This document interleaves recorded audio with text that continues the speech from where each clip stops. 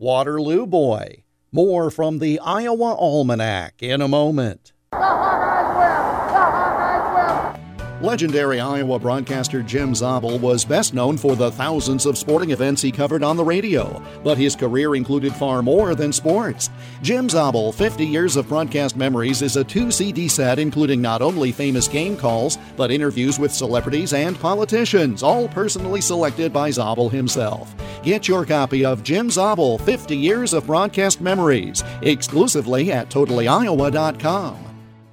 The Waterloo Gasoline Traction Engine Company was formally organized on January 10, 1893.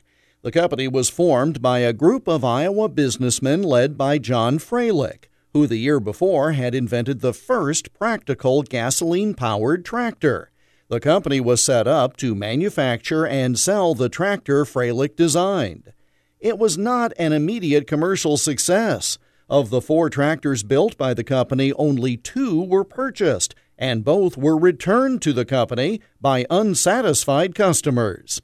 In 1895, the company was sold to John W. Miller, who decided to stop producing tractors and stick to producing gasoline engines.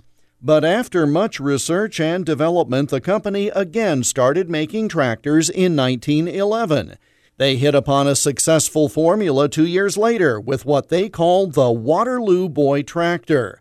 The next year, 1914, came the Model R Waterloo Boy, which went on to sell more than 8,000 units during a decade of production.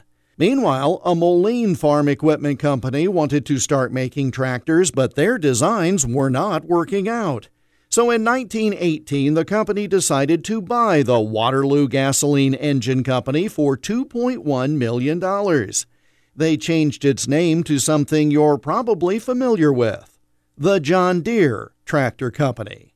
The word tractor was invented as a result of the engine used to power the machines, the gasoline traction engine.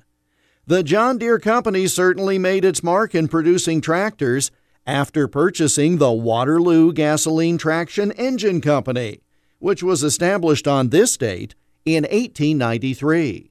And that's Iowa Almanac for January 10th. There's more online at iowaalmanac.com. Until tomorrow, I'm Jeff Stein.